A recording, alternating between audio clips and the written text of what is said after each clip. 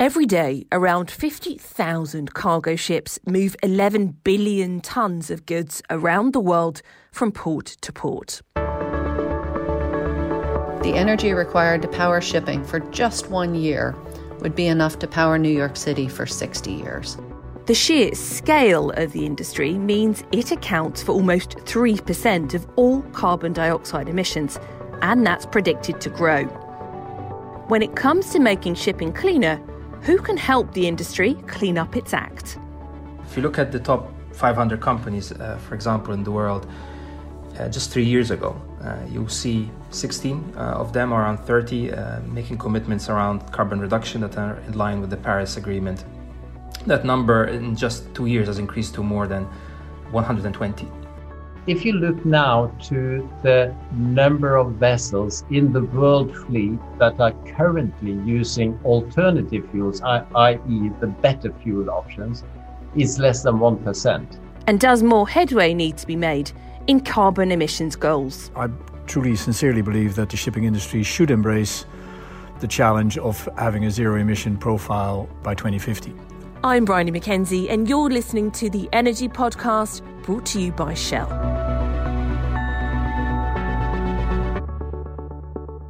Today, can shipping navigate to net zero? From the click of a mouse to the deck of a ship. Every day, millions of us do exactly what I'm doing now. Going online, clicking add to basket, and buying products from the other side of the world.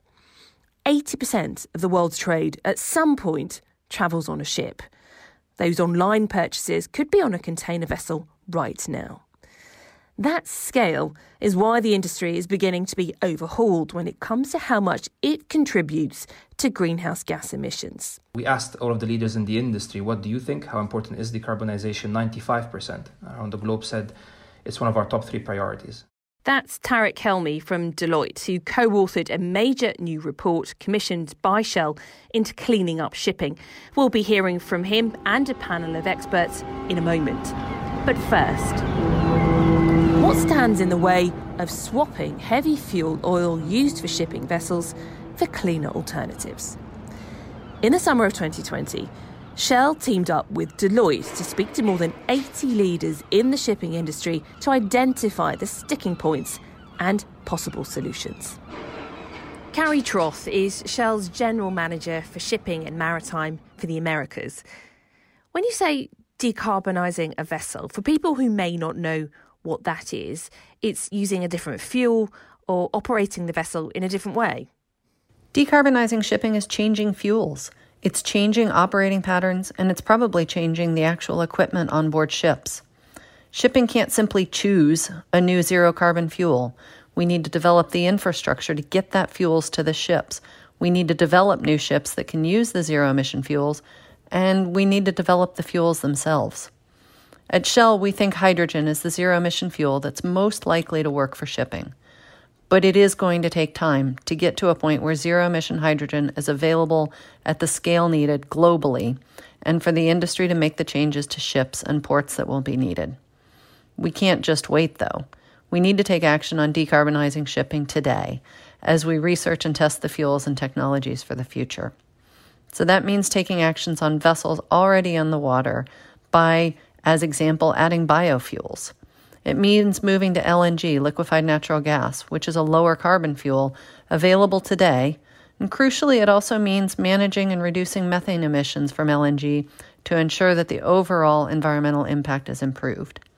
And it means stepping up deployment of energy-efficient technologies on ships to reduce emissions as much as possible right now. Why is shipping so hard to decarbonise? What is the root of the problem? The root of the challenge that we face as the industry is that ships last for a long time. A ship can operate for 20, 30, 40 years. And so the ships that we're building today will still be operating mid-century. Earlier this year, Shell partnered with Deloitte to conduct research on the topic. And this question comes out in a report called All Hands on Deck. The energy required to power shipping for just 1 year would be enough to power New York City for 60 years. So it's a huge amount of energy that we spend in the industry, and an enormous amount of product moving by sea every year. So then when you start to think about reducing greenhouse gas emissions, you have to think about new fuels. And the industry is currently exploring several alternate fuels, whether that's hydrogen, ammonia, methanol, biofuels, but all of these have different commercial and technical limitations. Costs of the fuels are significantly higher than today's dominant shipping fuel, and most of the potential alternatives have lower energy density.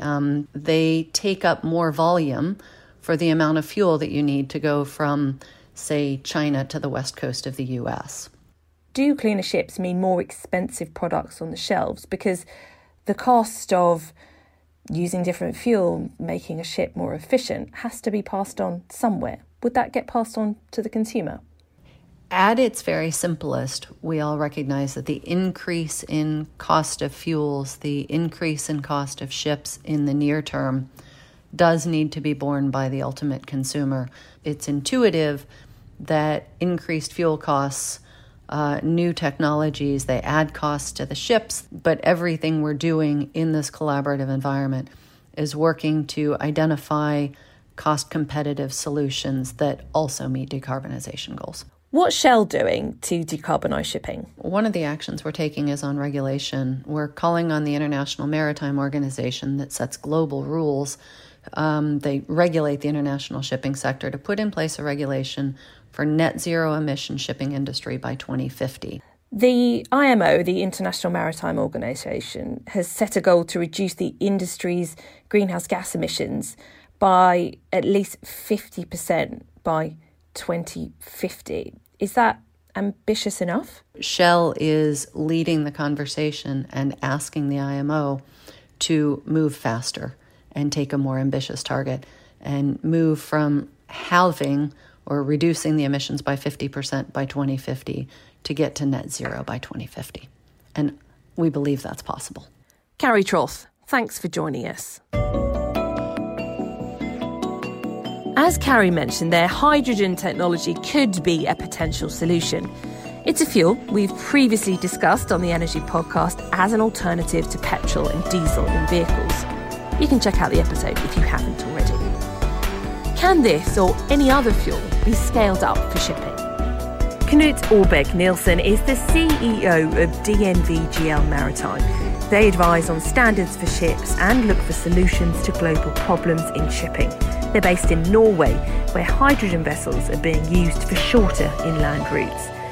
Let's pick up on that IMO emissions reduction goal. Is it ambitious enough? It is very ambitious. I mean, I'm pretty sure there are people out there who would say that it's not ambitious enough. But if you know where we are at this point in time, I would say that it is truly very ambitious.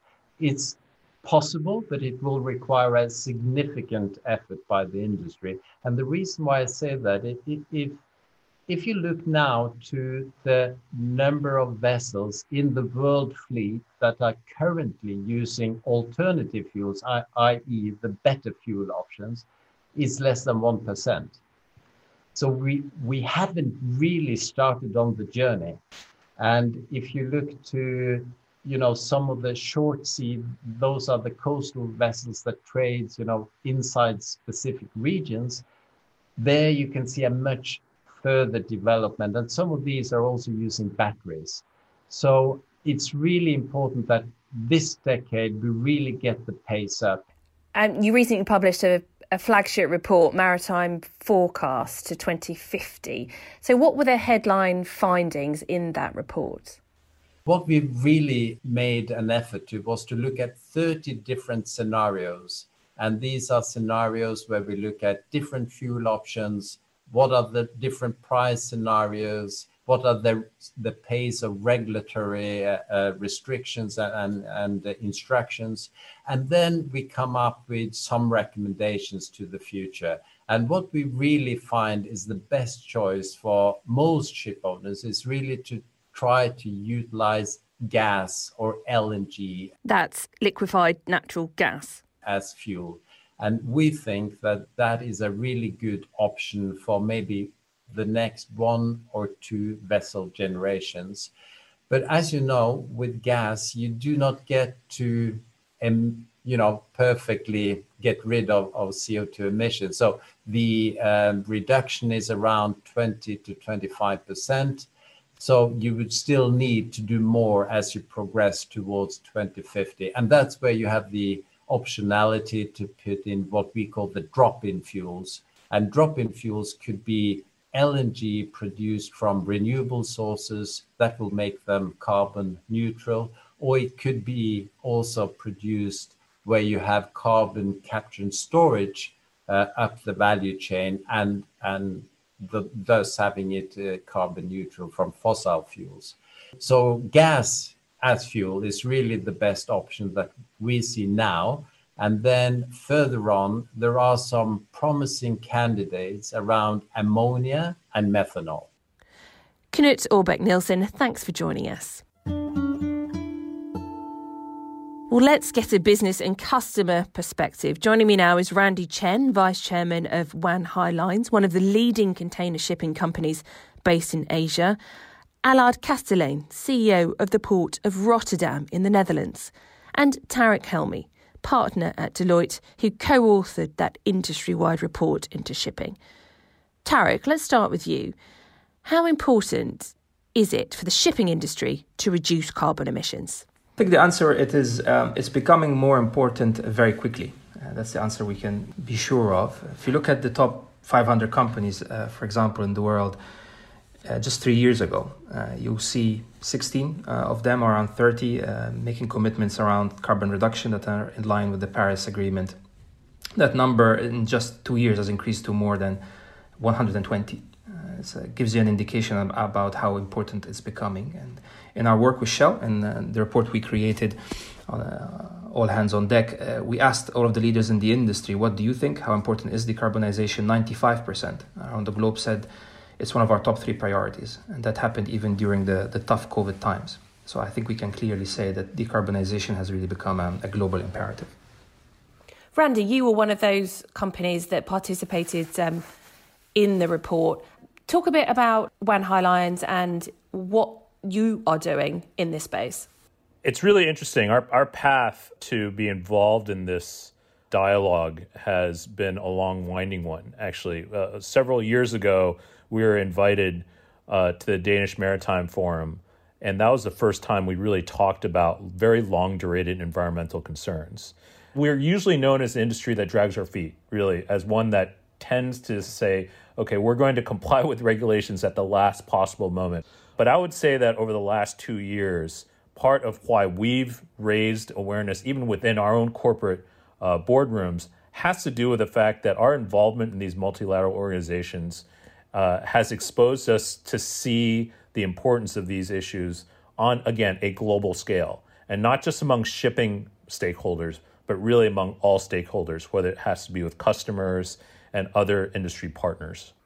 Allard, you're the CEO of the Port of Rotterdam, the world's biggest port for 46 years, up until fairly recently. And we should say, you used to work on environmental issues at Shell. You're the forefront of changing things and new technologies. How big a shift is this going to be, do you think? Yeah, I think it's going to be a major shift, clearly. And even today's aspirational goals expressed by the IMO, I believe, are not stretching enough. I truly, sincerely believe that the shipping industry should embrace the challenge of having a zero-emission profile by 2050. And I sincerely believe that in order to serve the planet, we should kind of embrace this as an inevitable opportunity to be a force for good. So it's going to be a huge change, and it needs a lot of frontrunners, and it needs innovation, it needs pricing of pollution and emissions in order to justify those changes. You mentioned innovation there. What do you see as the new technologies or new fuels that are going to be needed at scale to reach those goals? Allard, if you can give us your thoughts, and then Randy and Tarek will come to you. No, so first of all, I sincerely believe there's not a silver bullet, right? And if had it been easy, we would have done it already. So we need to accept that it's hard work, loads of steps by many players over a prolonged period of time. I'm a great believer in human ingenuity and opportunity. Feasible options will emerge. But they won't emerge, and that's building on Randy's comment of an industry known in the past for perhaps not embracing change too rapidly. If we're not going to achieve the results if we're going to sit back and stay behind the spreadsheet. So we need entrepreneurs, we need shipping lines taking the lead, and they need to be motivated, incentivized by making those changes. And financial incentives clearly are part of that equation. Randy, do you agree? Yeah, I think that the greatest challenge is the fact that there is no universal solution. Allard already mentioned a multitude of different approaches, but they may be suitable, again, for near-sea shipping versus deep-sea shipping. The pathway for green biofuels, using green ammonia, for using green hydrogen, are all different and may have different stakeholders who would have interests in accelerating the development of not just the technologies themselves, but bringing those technologies to a commercially feasible level that would actually approach the productivity level of how shipping employs its assets today. Let's pick up on that point of customer demand, Tarek, because is this going to boil down to a retailer or a brand or a customer, as you call them, who may be, a big beverage supplier or a car manufacturer saying, we need our supply chain to be net zero. We need it to have the lowest emissions possible. And therefore, we are willing to pay more. We're willing for our product to be more expensive to make that happen. Give us some idea of how it works. I think more and more we see customers acknowledging the fact that they need to do something about it, and they're putting targets for themselves, like I mentioned in the beginning. Allard. We have started collaboration with the Heineken company. They have a large export brewery in the area. So we will now start supplying them with residual heat from industrial processes so they can renew and make their energy source sustainable. Subsequently, we've now invested in a electrification of the inland shipping facilities with battery-packed generation capacity. So inland ships will sail from the brewery to the export terminal here in our port. And there, a major liner is now prepared to sail that particular beer to U.S. destiny on biofuels, currently commingled with existing stuff. But ultimately, of course, Heineken will be prepared to develop a proposition whereby they will be able to sell an export beer in the U.S. Entirely sustainable.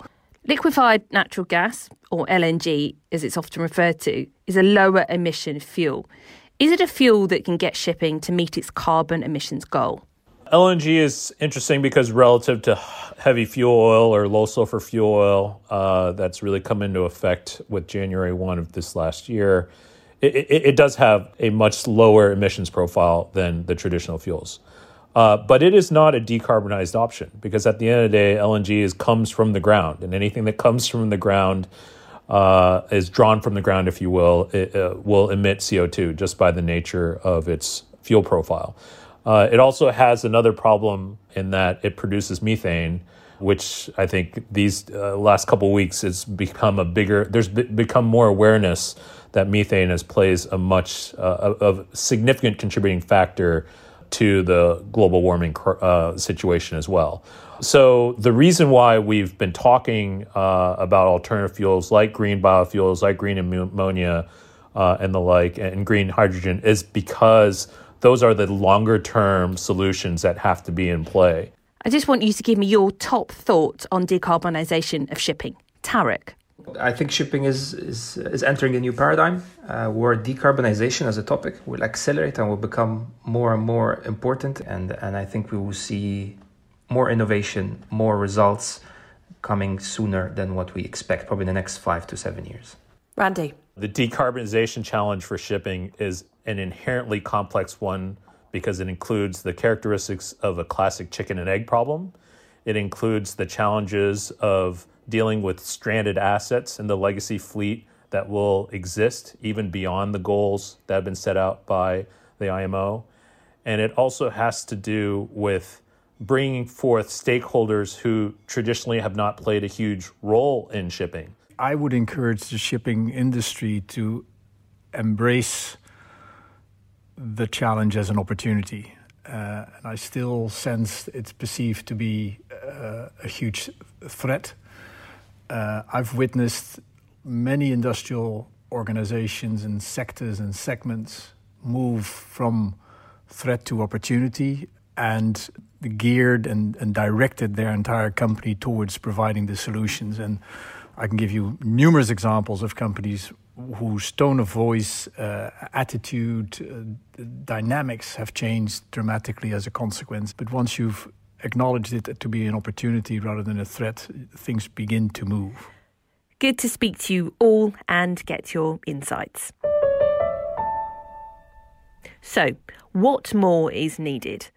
Joining me now is Aoife O'Leary, Director at the Environmental Defence Fund for Europe. The IMO has set this goal to reduce the industry's greenhouse gas emissions by at least 50% by 2050. Do you think it's ambitious enough? Sadly not. It's not in line with the Paris Agreement, and that's really the standard we have to be measuring all our climate goals against. So in order to meet the temperature goal of only 1.5 degree temperature increase, shipping really needs to entirely decarbonise by the late 2030s. And to meet the 2 degree goal, it needs to decarbonise entirely by 2050. So you can see immediately that it's a huge lift, but the technologies are there. What we really need in place is the policy. Once we get the policy in place that will actually drive that decarbonisation, the technology is there, it can all happen. There's a lot of talk about getting to net zero, and there's obviously a 30-year period from now until 2050. LNG, liquefied natural gas, could that be part of the mix to eventually solving the problem? No, that's the short answer. So LNG is another fossil fuel. So straight away, we have to move away from fossil fuels. Now, there is some debate on whether LNG actually reduces the climate impact of shipping or not. And really, that debate is just about how you account for it. Because if you look at the full life cycle of LNG, so not just the emissions from the ship, but also how it's processed and extracted, there are a huge amount of methane emissions that are not really accounted for at the moment. And methane is hugely damaging to the climate on a 20-year perspective. So if you do your calculations just on a 100-year perspective, which is, in fairness, the industry standard, then it looks less damaging than it actually is. But the thing about it is we're now in 2020, right? And you've just asked me about the 30 years to 2050. But if we're spending 20 of them emitting this really, really potent greenhouse gas, then we've lost a huge amount of our carbon budget. Who should be doing more to make it happen? Not saying they're going to be doing more, but actually doing more. Luckily, there are some really ambitious member states in the IMO, especially the Pacific Islands, who, are fighting for survival because of climate change. However, having said that, what I would say is voluntary action is never going to be enough. No industry has decarbonised itself without either a financial incentive or a policy mandate. We know we can get the policy mandate in place in the IMO, and through the policy mandate, we'll get the financial incentive. So it's really, really all eyes on regulators, and the ambitious industry need to do what they can internally in terms of technology, their own emissions, but also to talk to their countries, their shipping ministers, and advocate for that policy to be put in place so that they can decarbonise on a level playing field across the world. Aoife O'Leary, thanks for your time.